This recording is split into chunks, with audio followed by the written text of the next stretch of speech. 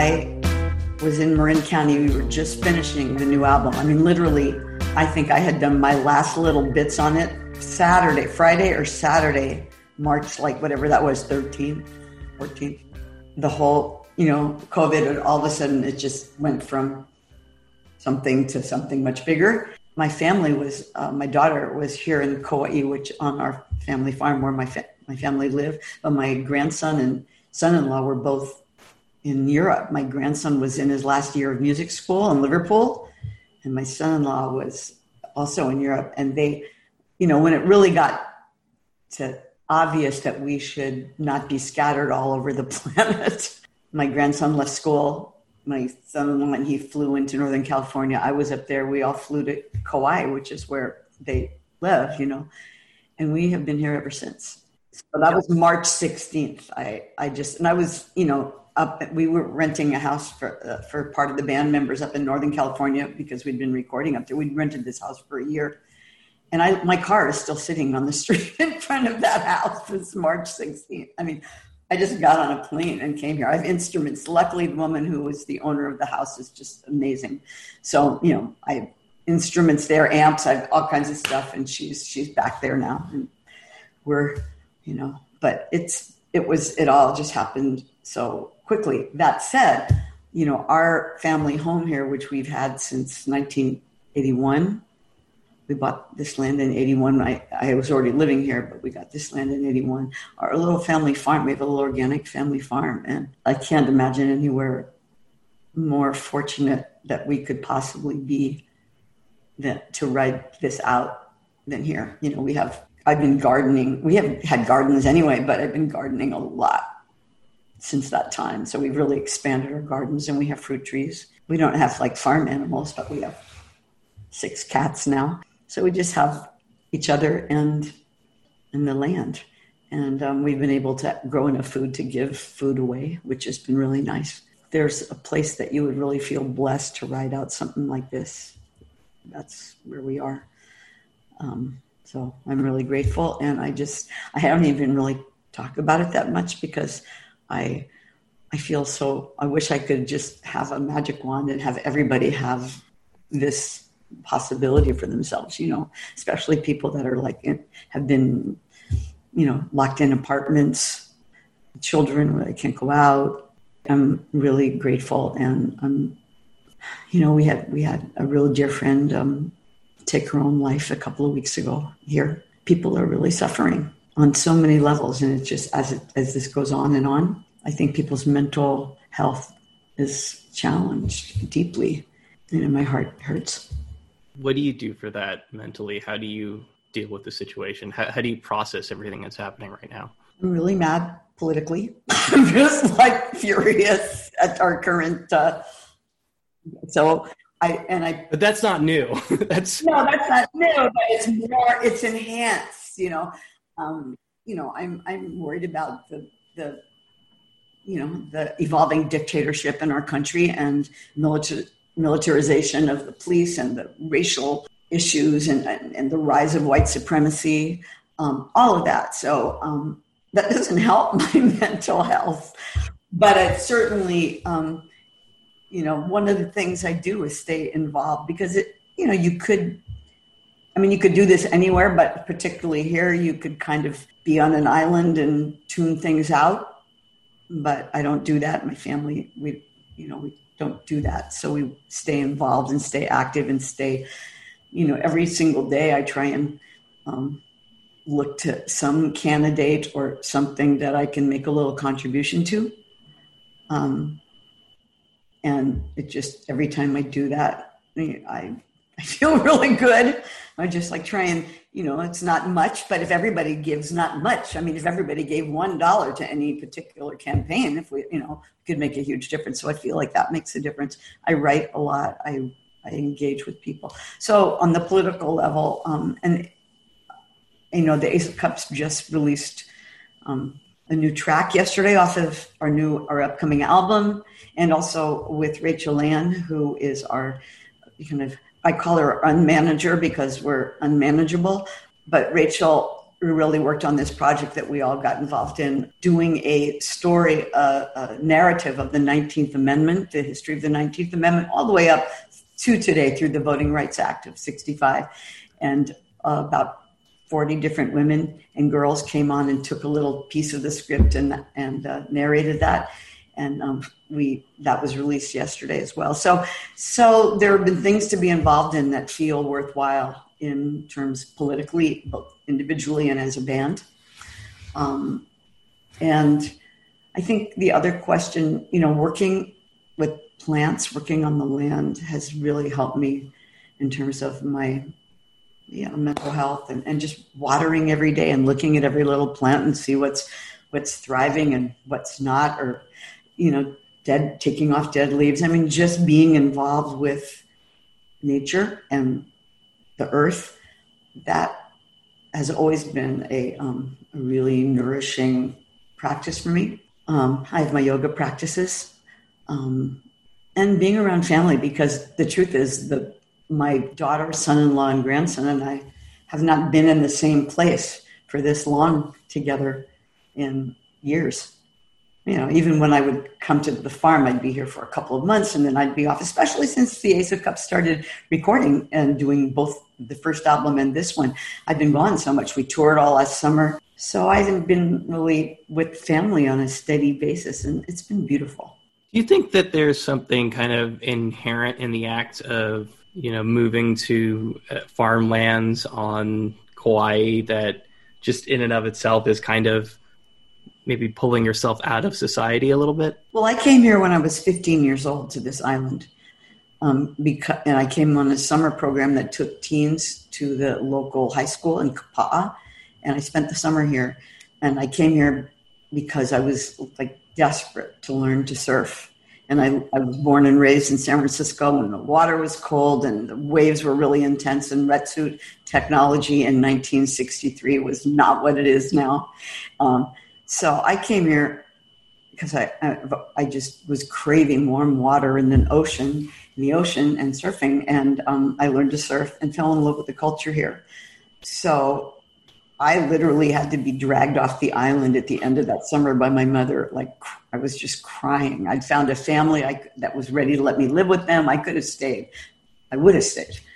So, I think for me, the nature of Hawaiian culture, and I was really kind of taken in by some local people, and particularly some Hawaiian watermen who really taught me. But the way that everybody here in Hawaiian culture, everyone, children call all adults auntie and uncle. You just might meet them and then they go, "Hi, auntie, could we do this or that?" There's just this sense of connection and family and sharing and connection with everything, with nature, with the winds, with the land, with the way the Hawaiians used to, farm this land. Farm the island, with sharing the water. As the water came down from the mountains, there would be sluices and people would farm their little piece and then open up the water so it could get to the next farm. There was so much in the culture that touched my heart. I had read, I don't know if you remember ever, the book Island. I think it was Aldous Huxley's book. Anyway, that book is, kind of presents an alternative culture. Somebody from England is stranded on this island. And, but the culture of that island was like a revelation to me when I read it. And it was a lot like what life was like here.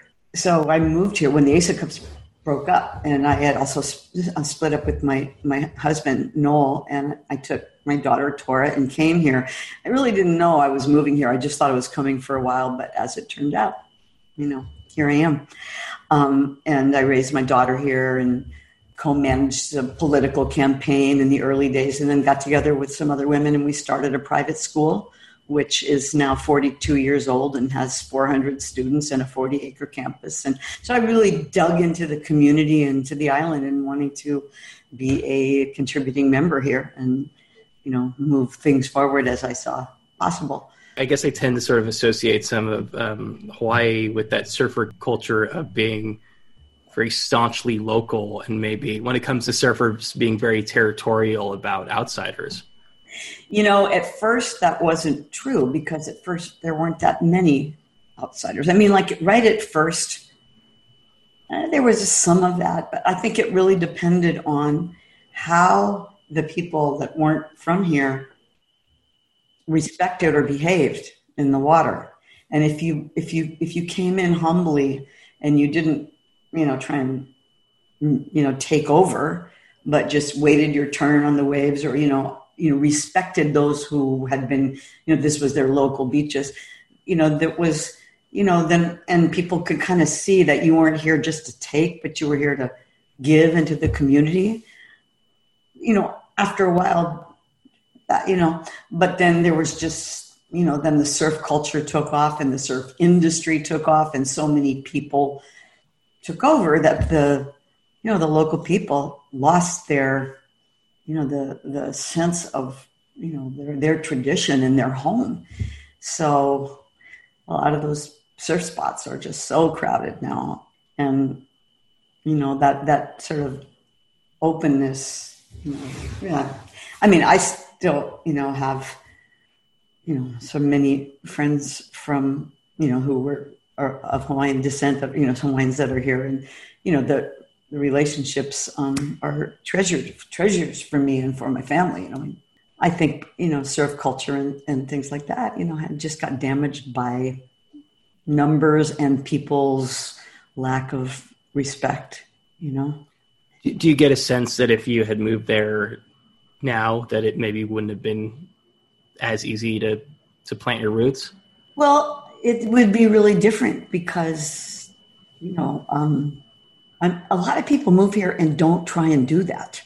They just kind of move here from wherever they're coming from and bring all their, habits from, LA or wherever, and don't even want to try and get into a sense of place, like to start to know where is this place where they've moved, the sovereign nation of Hawaii, right? That was taken over by the U.S. government. That there was, a beautiful monarchy here. There were traditions and cultures, and a lot of people move here and just kind of try and scoot over the top of that and not pay any attention. So, and I think that people who move here and want to, get into local culture, learn about the land, learn about the plants, learn about the traditions, learn about the language, learn about, everything. I think that there are certainly ways to do that. So I think it's not, when we first moved here, not even when I was 15, but when my daughter and I moved here when I was in 1972, we were dancing hula with an amazing hula teacher that and then I got together with a man who was from Oahu, and I played Hawaiian music with him for the next 10 years. That was our work, was like playing us. So I got really into the language at the time and the music. I think if you bring your humble heart to learn about a culture people recognize that you're really interested. And then certainly people here have deeply shared with me through the years. And I know that happens. If you bring that, you'll find people that will connect with you in that way. Do you get a sense of things that you changed about yourself in order to fit in better there, or, at least kind of adapt to the culture? That's a funny question. Yeah. Well, first of all, I had never lived in a place where the Caucasian culture in San Francisco was the more dominant, prevalent, right? So when my daughter started school, and she was the only little blonde, white towhead blonde person in her class, and really met with some, racism and teasing. She was bullied. Yeah, she was really, and she would come home crying because kids would be chasing her. Things like that happened at times, not all the time. But, and I just would hold her and I'd just say, I'm so sorry that happened, and try and help her with it. But I would also say, because we're here, you're experiencing the the other side of this kind of behavior, that other, if you would never know what it's like to be that person who's the minority, who's, and, if we were living on the mainland in many places, there'd be other people who'd be the minority and you'd be the majority. So you're getting a chance to feel what it feels like. And I know it doesn't feel good, but, there was a lot of that everywhere. I mean, there was just, people were not, and, I was a hippie too, right? I got the suspicion that you might have been, Denise. And so even though I was not, by then hippies were coming here, some of whom were lovely and respectful and some of whom were very disrespectful. And people would just walk onto somebody's land and pick their food off of their trees and think that everything was open for everybody. So there was a backlash in local culture by that time, which was 72. To that kind of behavior and, being immodest, like the Hawaiians, many of them, became Christians through when the missionaries came, and they are like modest people in terms of nudity and things like that. And so to have people just come here from somewhere else and, go to a local beach and be naked or something, it was like difficult for people. They didn't welcome that. So, we didn't do that, but we kind of got lumped in at moments. But when we were starting Island School, there were 7 women. I was one of 7 women who were the founding mothers of Island School. And by then we were developing our curriculum, and we had to go to meetings with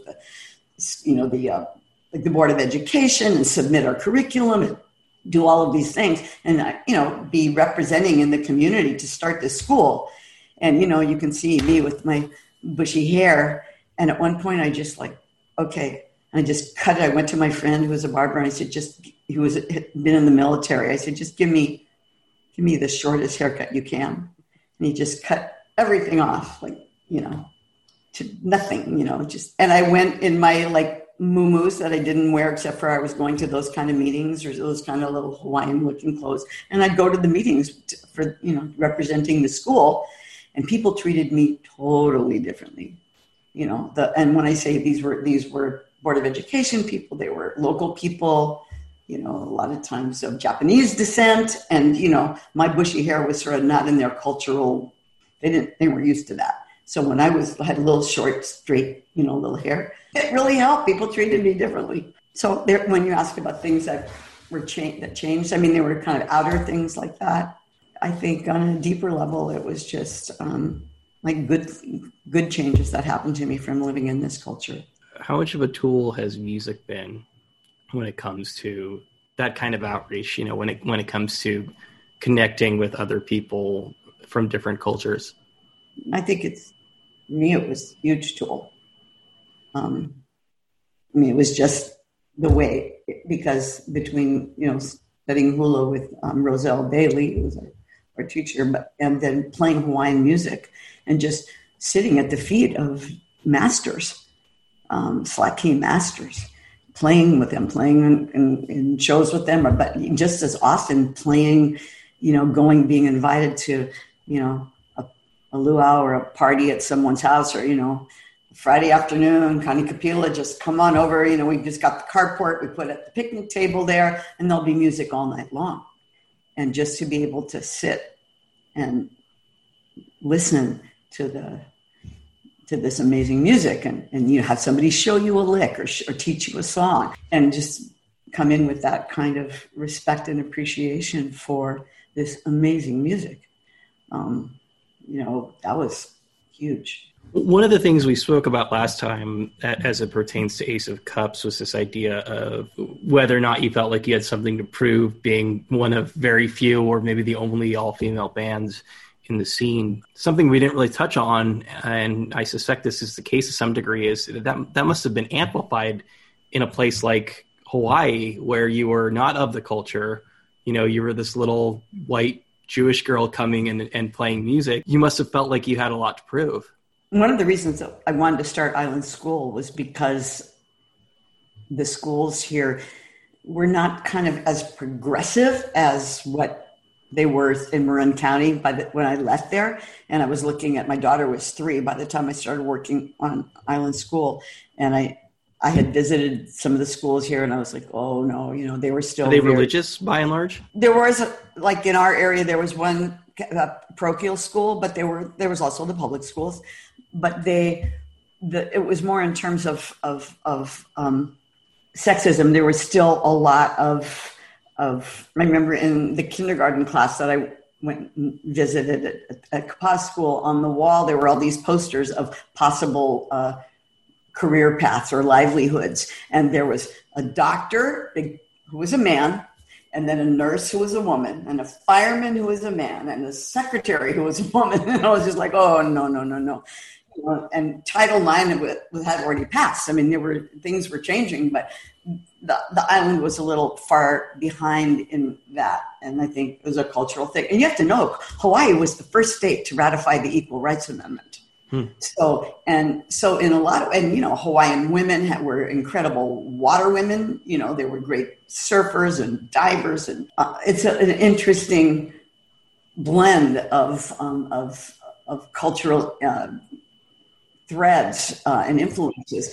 We tend to think of Hawaii as being a pretty progressive place politically, by and large. And it is. And, some of the kind of the roles in terms of, not really in Hawaiian culture, less so in Hawaiian culture, but the other cultures that came in too were in a sense less progressive maybe than the Hawaiians, the Hawaiians had a much bigger openness for gender diversity than some of the other cultures seemed to. And then, of course, there was the Christianity overlay into it all. I think really what I probably felt I had to prove here was just that I was a good person and that I was not going to be a drain on the island. I was going to be a contribution to the community. I guess I meant more specifically, having something to prove as far as getting up there and playing with the local musicians as an outsider. They were really, for the most part, really welcome. That was like, music as that language. I didn't just jump in and, I was humble, this is music that people had, spent their grandparents and parents had, we're talking, as I say sometimes, listen, this Hawaiian culture is it's so musical in its constituency of what it is that, your guy who drives up to your house with a UPS package is a better singer than most people you've ever met in your life. And when he goes home and he opens his mouth, you're just like, oh my heavens, right? It's just in the culture. People sing and dance and communicate that way. And that's how families hang out. And, it's something that I had never really seen before. I'm sure it's in, you see it in, my family sang, but not, we played a lot of music together, but not like this. This was a whole nother level. And, so yeah, I think I didn't feel like I had to prove anything, but I also, it's sort of like you need to not step into the mix unless you really, until you're ready, Yeah. It's like anything else, you're not going to go to Birdlands and stand up and try to play trumpet with the band. Just like you want to go there and just be a humble listener and take it all in and go home and practice and learn. And how long did it take before you felt ready to play along with them? Well, it was just evolved. I was always playing anyway. And actually, Mary Gannon from the Issaquahs moved here. I moved over in June, and she came the following Thanksgiving to bring all my equipment. She didn't know she was moving here either. So she got on because when I left, I had a house in Marin County that I shared with some other people, Mary included. And I left my instruments there. All I brought was a dulcimer and a tent and my baby. I'm sensing a common theme with you, Denise. I've heard that story twice of you leaving all the instruments behind and fleeing the. Yeah. It did happen then because I didn't think I was moving here. Well, when for COVID, I certainly had no idea I'd be here all these months later. But Mary got on a plane with her daughter, Talina, who we sang about on our first album. And she got on a plane in San Francisco. bringing 11 pieces of luggage, no extra baggage fees. She brought my sitar, she brought my tempura, she brought an amp, she brought my electric guitar, my Gibson Tal Farlow. She brought, she brought 11 pieces of luggage and came over, wrapped, like the sitar wrapped in blankets that they put on the plane. It was just like a different time, and got off the plane with all this. And she thought she only bought a one-way ticket, but she thought she'd stay a few weeks and go back. And then she never went back. And then she met her husband. We were all doing Aikido at the time. She came to an Aikido class and met her husband, Andy, and, subsequently married and had 4 more children. It's a familiar story of not knowing you're moving somewhere and then being that person. And that's. Yeah. So, so Mary and I were playing as a duo right from when she got here. We met a lot of different people to play with. Some people were playing Hawaiian music, but many people were playing, the current music of the day or folk music or, Beatles or whatever. I mean, there's always people to play with. And I was writing and, so was Mary. So we were always playing. And so getting into the slack key, took a little bit, but that wasn't the only thing that. We had gigs in little local places, Mary and I as a duo.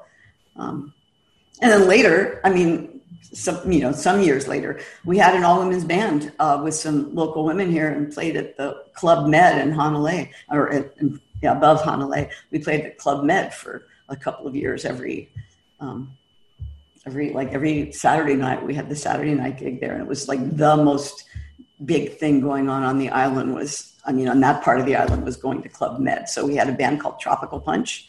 And so, anything to keep playing, right? And that was a really fun band. We had a good time. Are you generally more comfortable playing with women? It's an interesting question. I mean, because there's these two instances, and obviously I played with a lot of bands with men too. I would assume that in both cases there had to be a bit of a concerted effort, right? Because women were likely in the minority of the musicians around, right. So you kind of almost had to go out of your way to get a group of women together to play. Well, I didn't get that second band together. A couple of the others did, and they knew that Mary and I had played in Ace of Cups, so they came to me and said, "You want to be in this band?" And I was like, "I don't know." And they said, "Well, Mary said she'll be in it if you'll be in it." And I was like, okay, I'd love to do that with Mary too. So but it was really fun.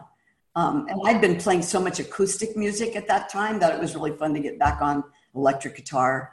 And Mary was playing bass in that band. So I wasn't playing bass at that point. I was still playing electric guitar and harmonica.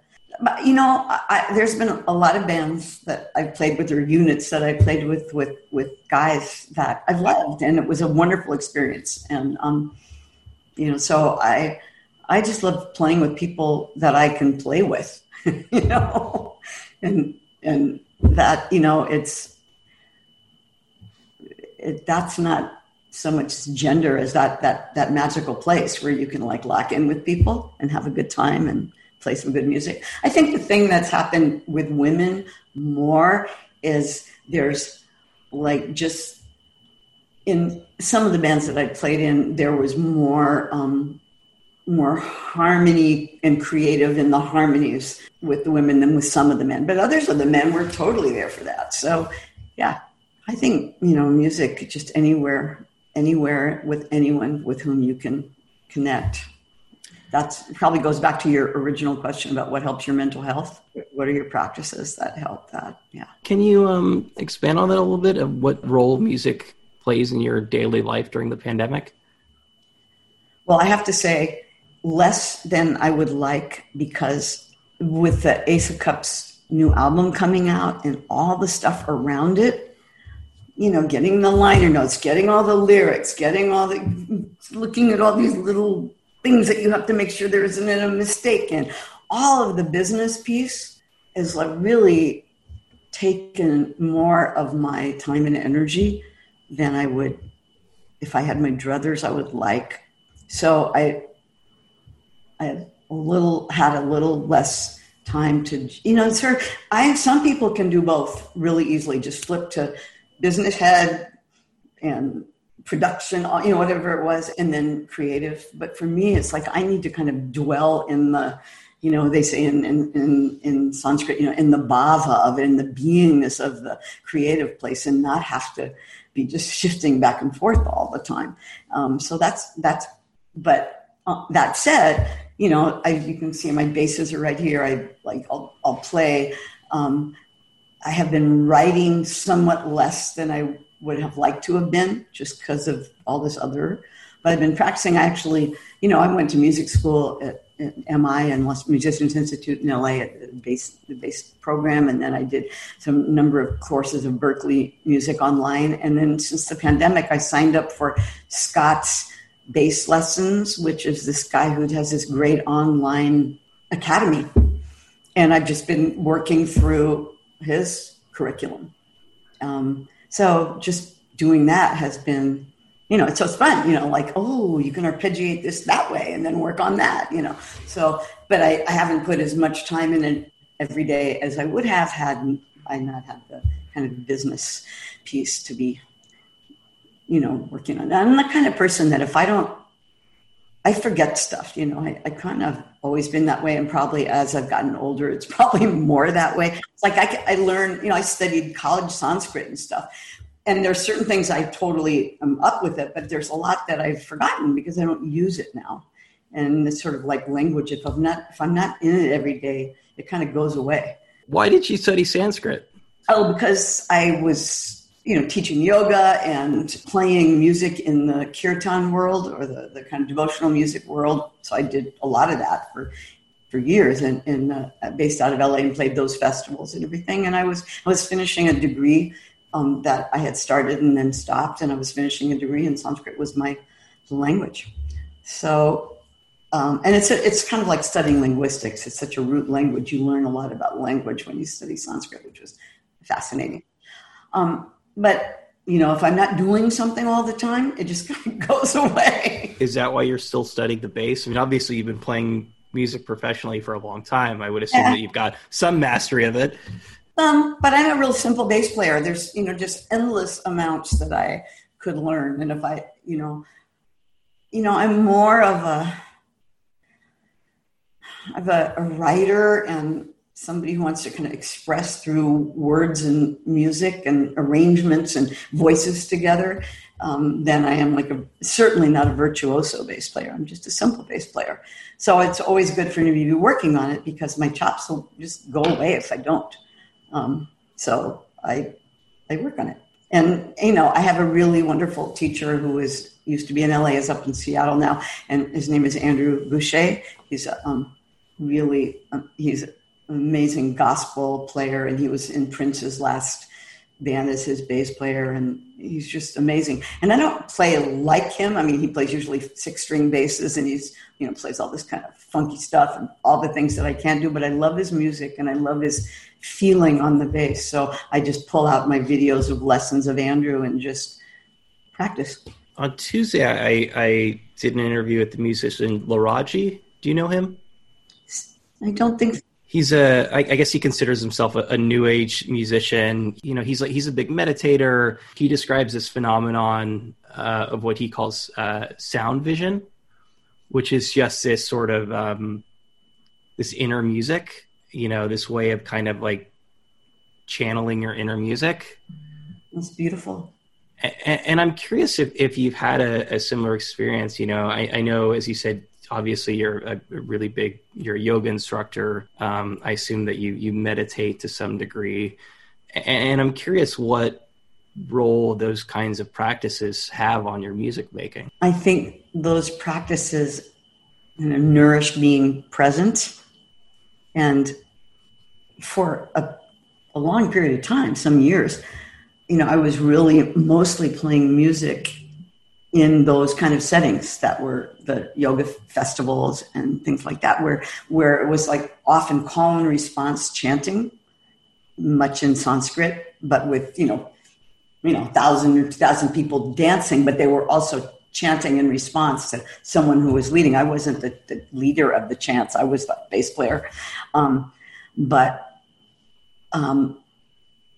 That music is almost, it can be trance-like, and it can take you to that place of transcendence and oneness, especially call and response, really connects everybody. So because there's someone who's sort of leading the chant, but then the response is the same thing, right? So you're just in this circuit of oneness. That's something that I think in other kinds of music, you also want to feel, whether it's a, electric, like Ace of Cups, kind of whatever you want to call us, whatever we are, rock and roll is. Yes, exactly. But, you want to feel that connection.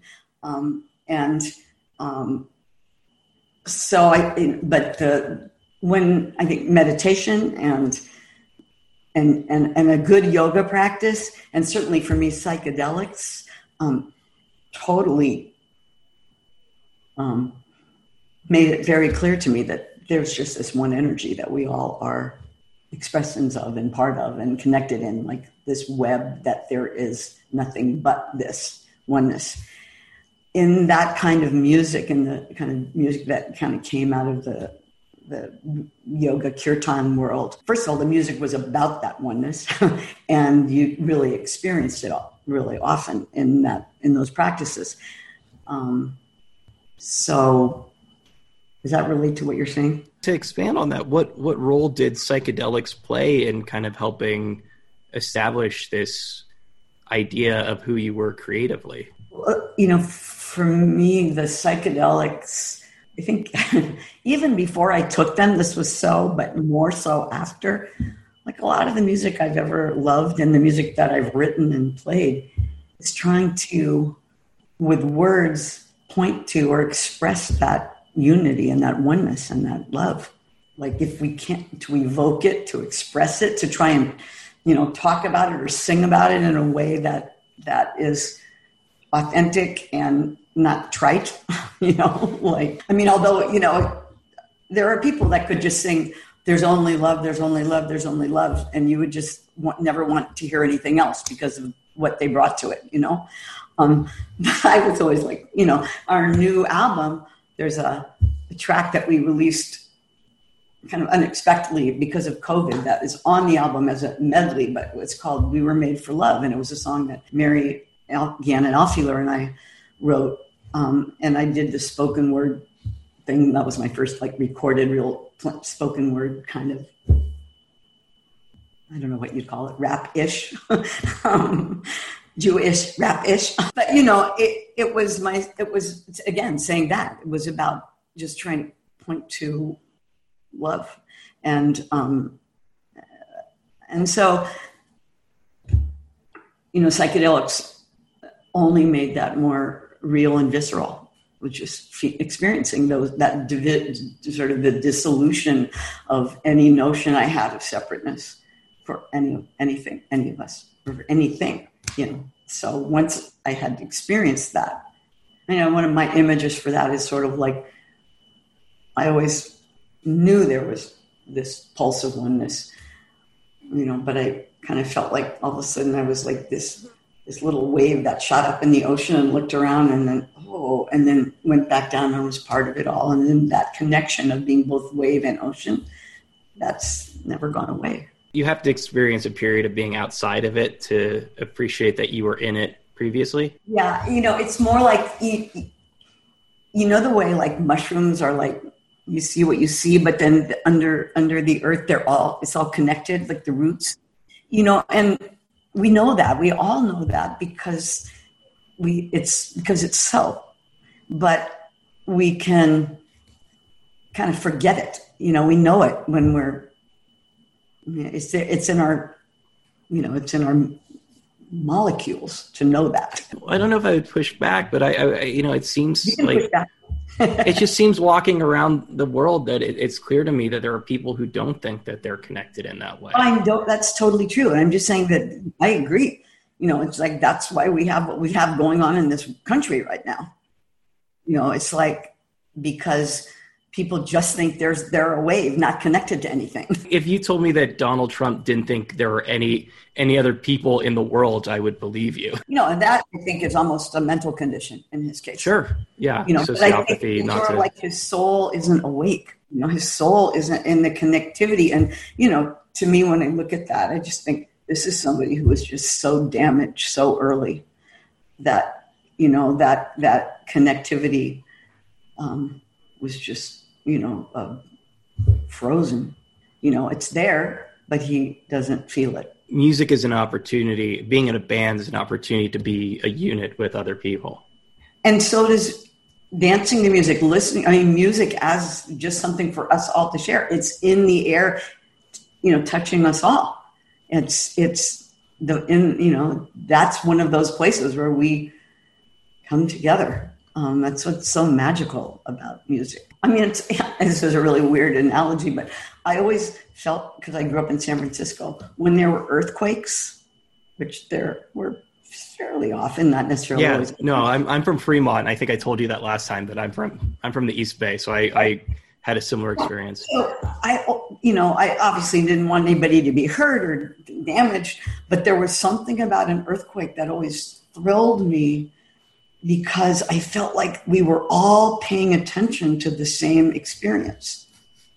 And there was something about that, you know, like that we're all on this same earth and it's shaking and we're all being shaken at the same moment, you know. And there was something about that was like, wow, you know, because everybody's usually like off on their own little pathway, you know, mental, whatever. And then all of a sudden, we're all looking at each other, you know, we're all feeling this. In a time when there are millions or billions of things vying for your attention, and there's just seems to be more things happening in the news than ever before, and obviously more places to look. Are you hopeful that something like COVID can be an opportunity for people to realize that they're all part of one thing and have everyone's attention focused on the same thing at the same time, literally across the world? Oh my gosh. I mean, I would so love that to be the case. And I think for some it is. And for some countries it is more than others.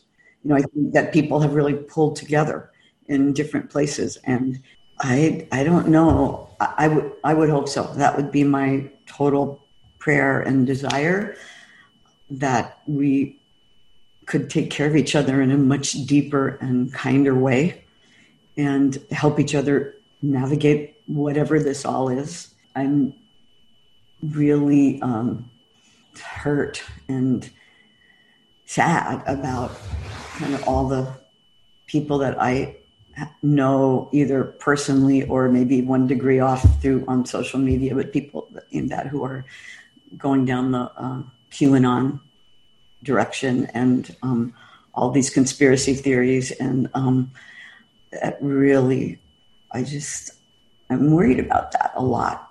I'm worried about it. And I'm worried about that, the fact that the sort of trust and trust in education and is being so minimized, you know, that trust in people that we would normally turn to, the people that have devoted their lives, like our good friend Larry Brilliant, Dr. Larry Brilliant, who was one of the founders of Seva Foundation, who was one of the who helped end smallpox 10 years in India. You know, is a leading pandemic or epidemiologist in the world in public health. You know, he was the head of Google's foundation studying these things and helping in the world. You know, it's like when people go, well, you know, I don't trust the experts, or it's just like, oh my gosh, this is a person who, and he and his colleagues and all over have devoted their lives to studying and preparing for these things to be able to help us all. And to dismiss them and for people to feel like, well, I'm just listening to my truth or whatever. I'm like, no, your truth isn't worth listening to right now. You know, it's not about your truth. You know, if you know, there's people that this is their devotion. Listen to them. You know, so it's hard.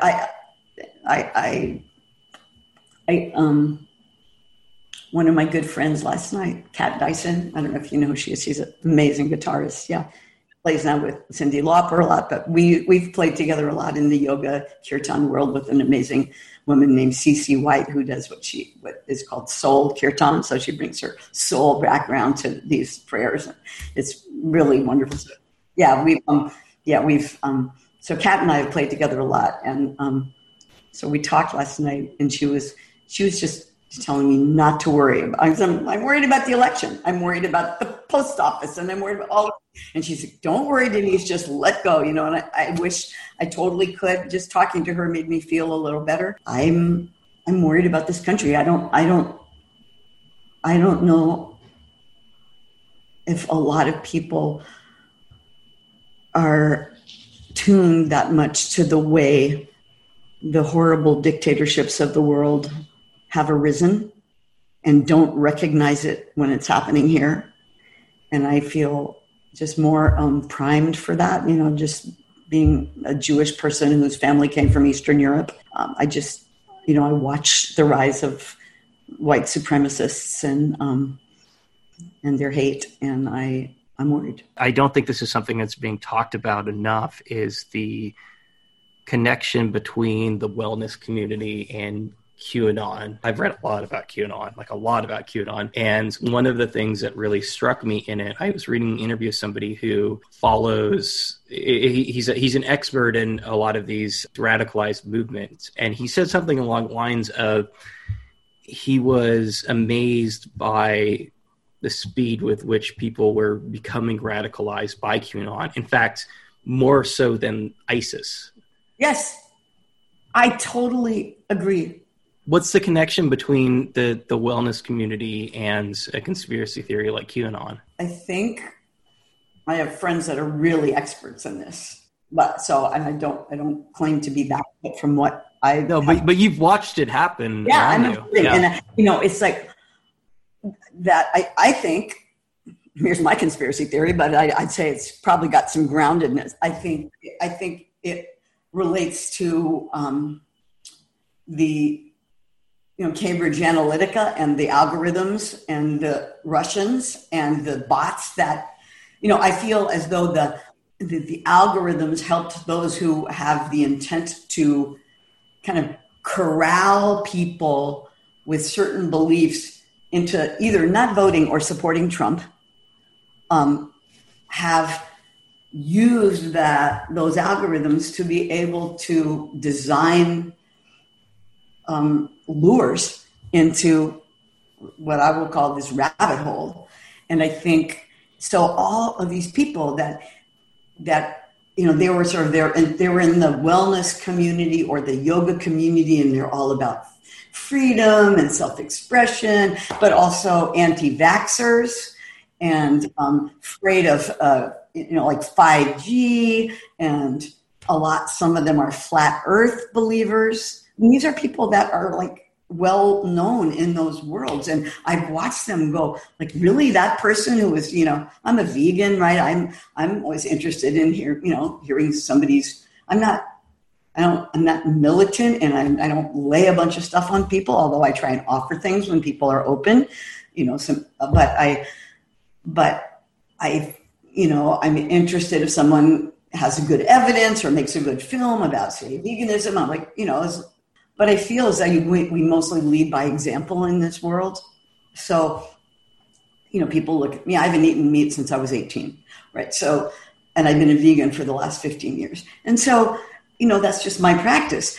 That being said, so I watch that world to some degree. And then these people start going into QAnon. And I'm just going like, well, okay, here's Trump and the meat industry, and all his Texans. And how can you reconcile being for Trump if you're, that's like, none of this makes, it defies logic for me. And it doesn't, not to mention flat earth and all of the other things, but there's just people that seem more and more vulnerable to these conspiracies. And when they start posting, sometimes I'll just go to their pages and look at them and go, who are, so I'll go there and it'll say some name, and then it'll say under their, I'll say light worker or something like, okay, you're a light worker or you're a wellness coach and light worker, or, all these people that like, where is your foundation? Where is your foundation in humanity? Where is your generosity? And where is your care about the inequities in our society? Because a lot of times the whole yoga wellness world was very not inclusive, and didn't. I mean, there are certainly exceptions, but it was sort of a little feedback loop of white people, and and not always, but more, because it was expensive often. All of these things, having a wellness coach. Well, who can afford a wellness coach, right? So, so the people that were kind of living off of this thing, it's like they're not grounded in just basic humanity and equity. And now, this whole Save the Children, they've believe that there's all these pedophiles, and the thing that bothers me about that is that, like, the Ace of Cups played this last summer, I was in fall, for a really wonderful organization in Santa Cruz called Monarch Family Services. That's been there for something like 50 years in different locations with safe houses for women, fighting human trafficking, working with people in prison who were abusers. I mean, they have a long, great track record in these areas. So and I know a number of people who've been working on human trafficking, and my cousin was working on that in England for years. So there are people that have devoted their life to this, just like I was saying about Larry Brilliant with epidemiology. And then these people, conspiracy guys, come in like, Save the Children, human trafficking, with all this false information, taking away from the real people doing the real work in these areas. And it's a real thing, but not the way people are describing it in QAnon. So it's really co-opting something that's important and making it into, falsehoods. And I was sort of explaining to somebody recently about Pizzagate and QAnon. And one of the things about it that's so frustrating is I think that in a lot of these cases, they have all of the right clues and are drawing the wrong conclusion.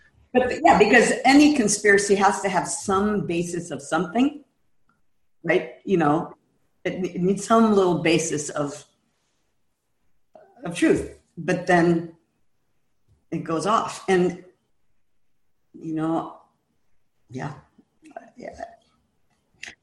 I agree. I'm really interested that your friend who studied ISIS is saying how rapidly this is happening, because I see it every single day. Something I wanted to ask you about it is, do you think that because people in the wellness community, into things like yoga, into things like Eastern medicine, are open to ideas like that in and of itself makes them more susceptible to conspiracy? Yes, I do. Because there are things that we have been told by Western medicine that very understandably we question, right? And I've been that way a lot of my life. I don't throw it at all out, but there are certain things I'm like, no, I'm not gonna, like, listen, we were all raised with the food chain, or what was it pyramid, called? the pyramid, food pyramid, yeah. Which was paid for by the cattle industry and the dairy, so we know that we were, taught things that are totally, just in the interests of business, that they weren't for our health, and so we, having that kind of skepticism is a good thing, and knowing that we've been deceived is a good thing. Now that heart disease is the second killer in this country, and cancer is the first, both of which can certainly be related to all of those, that food pyramid and all kinds of things around that, So yeah, we've been had by a lot of lobbyists through the years, including, the tobacco industry. So I understand the fact that we would be suspect is understandable and real. And I think it's really good to be skeptical, but then when does that cross over into conspiracies? So, and that's that line you have to navigate is being skeptical, but then knowing how to do real research, not what they're calling research on Facebook or whatever, but real research where I think to me, this whole kind of fake media and all of those terms that are out there that, that Trump has espoused, I have people that don't know how to find journalists that have a journalistic ethic, that have gone to journalism school and have won Pulitzer Prizes and know how to do real research. Like, who do you trust? They just trust somebody that comes online or makes a YouTube video. And that's scary. It's easier to watch a YouTube video than it is to read a long form story or a book. And I think that's what a lot of it comes down to. And to really start to be able to go, how do I learn which people to trust here? Some outlying one doctor who says the same thing, says something totally different than, all the experts in the field. And then you look up that doctor and they have kind of a very spotted history. But people are making money from these conspiracy, and then when you kind of scratch them, they're like tied in with racism, anti-Semitism, and all of these other things too. And you're just like, you're really listening to these people? They're disgusting. For better or for worse, you're somebody who's pretty plugged in. You're paying attention to what's going on. But, in my interactions with you seem to be a pretty happy, joyful person for the most part. What gives you hope? What gives you joy? Did I ever tell you that Marcus Aurelius quote that kind of helps me a lot? I don't know. I feel like I would have remembered a Marcus Aurelius quote coming from you. My ex-husband sent it to me right after 9/11 when I was just in that moment. And it was a Marcus Aurelius quote that said, "The first rule is to keep an untroubled spirit. The second rule is to look things in the face and know them for what they are." How do you reconcile those two ideas? Even though everything we've just been talking about, and QAnon and Trump and everything. COVID and... Yeah. I also try and nourish an untroubled spirit because, first of all, I don't know.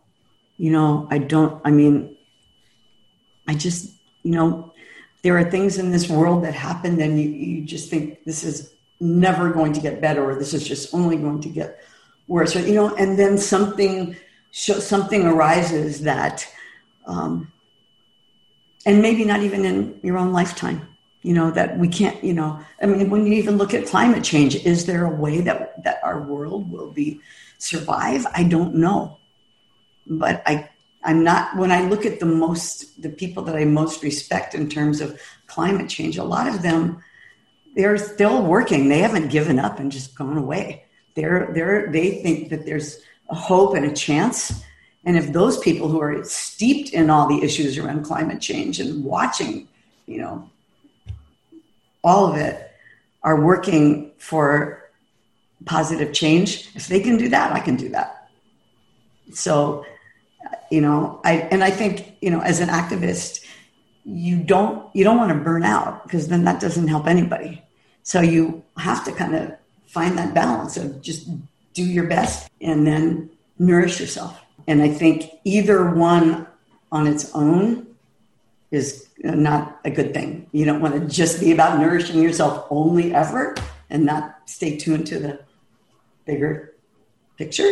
But you don't only want to, be an activist at the expense of taking care of, you have to be able to get up and find those moments of joy. We all need to find those moments of joy, whether it's our bunny or whether it's our children, or we get on Zoom with somebody that we enjoy, or we work in a garden, or we raise a tomato in a pot, whatever it is, whatever those things are, play music.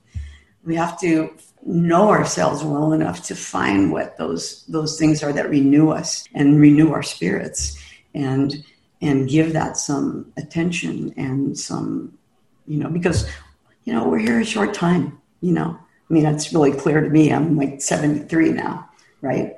And I'm, I don't know, maybe 10 more years or 15 more years on the work, maybe longer, but I don't know. I don't have that long here. So I want to do my best to make it a better world and do my best to fight for the things I believe in and elevate the things I believe in, and also have moments of goodness and joy in every day. So that's my working with Marcus Aurelius's quote. And, looking at something in the face and knowing what it is. It's like, to me, maybe people didn't recognize it in the rise of Hitler. I just feel like all over the world right now, the people in the streets of Belarus.